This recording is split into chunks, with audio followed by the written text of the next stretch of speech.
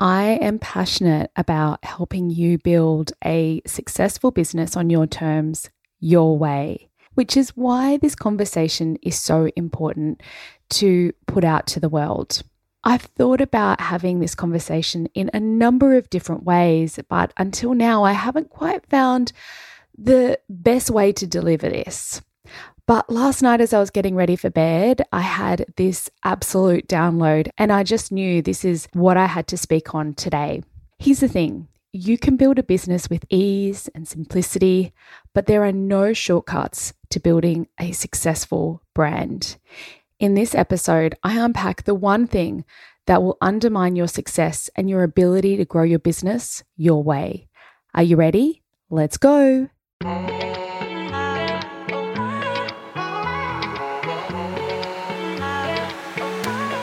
You're listening to the Run Your Business Like a Boss podcast. Hello and welcome.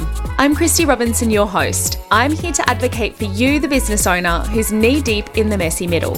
If you're tired of feeling stretched, overworked, and overwhelmed, you're in the right place. My goal is to help you streamline, systemize, and create a strategy that enables you to step from stressed out worker to the boss of your business. Now, let's dive into today's episode. Hello, boss, and thank you for joining me for episode number 73 on the Run Your Business Like a Boss podcast. As I mentioned in the intro, this has been on my mind for some time now, and I've had a few conversations with my clients recently that really got me thinking, how can I put this out there so that I can better support you? But before I dive into the conversation, I want you to know that this is always a safe space. You are in good hands here. Everything that I share with you, both today in this episode and every other episode, is always delivered with empathy and compassion. But the truth is, as I frequently say on the show, change follows awareness. And when you have a blind spot about something, you cannot move forward. You cannot create positive change in your business. So with that said, I'm sure you are wondering, what is this one thing, Christy, not to do? It is copying your peers. Now, you may want to tune out and think, nope, that's not me. Or, oh, that feels a bit too heavy for me. Please stay with me. Stay with me right to the very end, because there may be something in here that you can learn from or experience from, or just even a prompt to get you thinking. I love conversations that just get me curious. And that is what this conversation is about. Now, we all know that copying, not good. I think we learned this from a very early age when we were doing our assignments for school, that quote unquote plagiarism was a big no-no. It's a little bit more complex than that. Often copying is unintentional. It can be kind of sneaky, and you may not even realize that it's even occurred.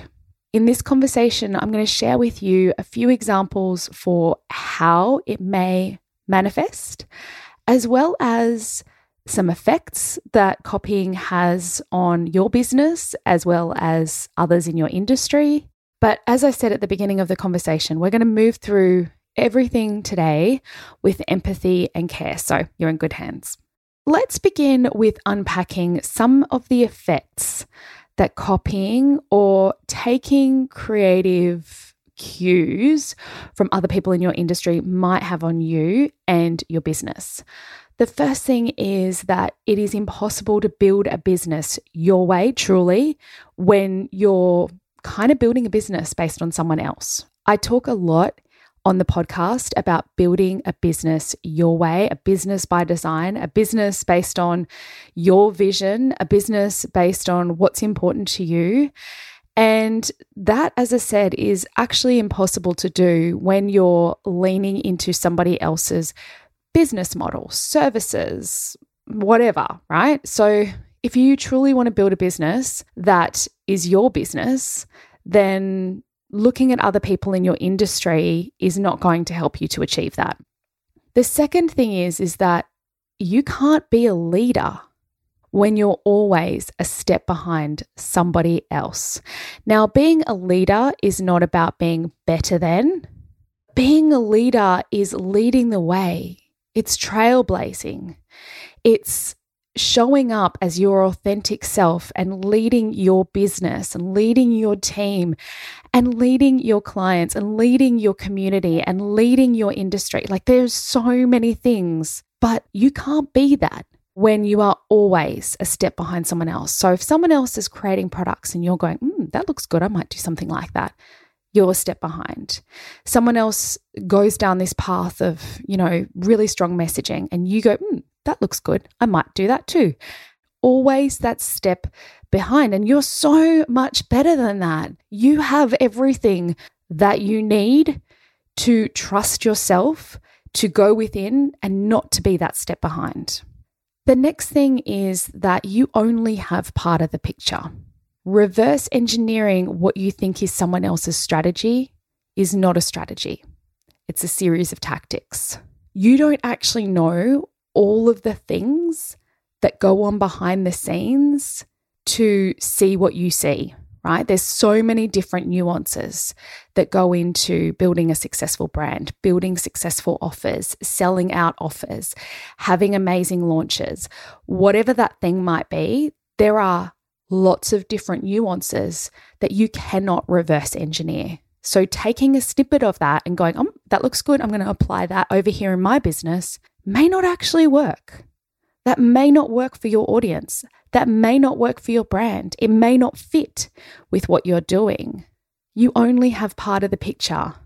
The next one is you don't know who in your audience has seen or heard or experienced the original work. This is a really important one because this can impact the way they then experience your brand. If they've seen and experienced it before, that might compromise the perception of your brand and in turn corrode trust. The next one is that you don't trust yourself. I said a moment ago that you have everything that you need to be successful and a leader in your business, right? But something I see very often for business owners is they don't trust themselves. They want the thing, but they don't trust themselves. They know what to do, but they don't do it because they don't trust themselves. And lastly, in this topic is that when you are looking at somebody else in your industry or you're that step behind, you're not designing your business from your vision, right? This is kind of the cumulative of everything I've just mentioned. I talk a lot on this podcast about your vision, mission, and values. And those are the things that you can get from nowhere else but from within. You want to decide where your business is going to be in the future. You want to know where you're headed. And that has nothing to do with anybody else in your industry. So there's a lot of good reasons not to do this. But here's the thing. I don't think that anyone would intentionally copy anybody else. As I said at the beginning, this is something that's kind of sneaky. And so I wanted to share with you what are some of the ways that you could be copying from other people without you even thinking it's a copying thing. Other people's services. As you're thinking about your services, are you looking at people in your industry and looking at the design of their offers and taking essentially their blueprint, reverse engineering their thing and putting it into your business? You know your ideal client better than that person does because they've got their ideal client and there are nuances that go into that. Plus, their offers are designed based on their unique value proposition. Your offers need to be aligned to what you deliver best, how you deliver your transformational outcome, all the special things that make you unique, as well as what fits in with your business model, right? So looking outward and to try and design your offers, not helpful. But also, without even realizing it, when you're consuming and looking at their offers, you can start to put that into your mind and then think that's the best practice. Again, doubting yourself. So rather than going outward when you need to create a new offer, you need to be inward. The next way you could be copying or taking creative insights from peers or competitors or others in your industry is through the website. When you're starting to think things aren't working in your business or you don't know what to do, what do you do first? Do you go to other people in your industry's website and think, oh, again, they know what they're doing. They're doing really well. I could do that too. It's very easy to get caught in a rabbit hole looking at your peers' websites and thinking, oh, that's better. I'm going to do that over here.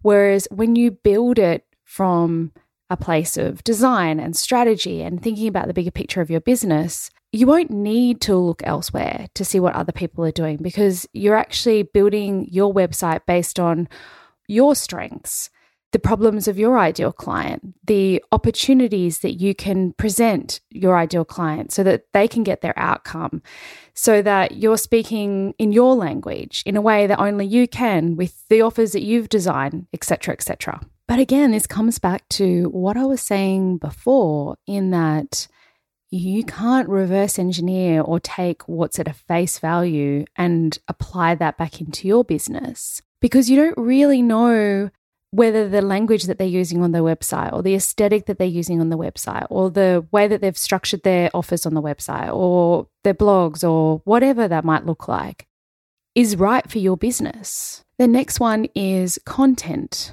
So content comes in so many forms. This is one of the reasons why I don't consume my peers or competitors or other people in my industry's podcasts or content, because I don't want to let their ideas become my ideas. I understand that no idea is original. I totally get that. But you consume too much content from someone else in your industry and you will inadvertently, without even realizing it, begin to sound like them. That corrodes your own brand trust. It doesn't build your own brand equity. It doesn't help your brand. It doesn't build further trust because the person who's consuming your content might also be consuming their content and heard it there first, or read it there first, or watched it there first. So be very, very careful about consuming content from other people in your industry. You want to really try and own your own thought leadership. And the best way to do that is to put your blinders on. Now, I want to be really clear about this one because I think that, we want everybody to succeed. We want everybody to do well in their space and in their lane. And I love the idea of collaboration and supporting each other and all of those things. So this isn't a them and an I situation, but this is about protecting yourself so that you don't accidentally copy without realizing. Another thing might be look, feel, brand, aesthetic, vibe, all of those sorts of things. Again, if you are looking to others in your industry and trying to replicate the look and feel of their brand, it may look disingenuous for you. So for example, my aesthetic is very, very neutral, black, white, all of those sorts of things. The thing is that has been my personal aesthetic since as long as I can remember. This is not based on anybody else, but I have loved that aesthetic since always, right? It's always been my thing. I've never been one for big, bold colors. Again, this comes back to trusting you and not thinking or believing that everybody else in your industry or whoever else in your industry who's doing really well, they might have a vibe. That doesn't mean that vibe's going to work for you. How do you become really intentional about not absorbing other people's ideas and concepts and whatnot? Lean inward. I've mentioned this a couple of times throughout this conversation. Is the first thing is to lean inward and trust your intuition. We doubt ourselves way too much as business owners, but the best thing you can do is to lean inward and not look outward for ideas and inspiration. The second thing is to get really good at ideating and designing. So really figuring out, how do you design things? How do you design your offers? How do you design your website? How do you figure out those things in your business? Getting really good at design rather than, again, looking at other people for inspiration or ideas. The third thing is to know your business bedrock. What is your vision? Where are you headed? Where will your business be 10 years from now, 15 years from now, 5 years from now, whatever that is? What is your mission, the purpose of your business? And what values do you have? Those are things that you can't get from elsewhere, but if they are locked and loaded and are the foundation and the structure of your business, then you will not need to go elsewhere to get your ideas.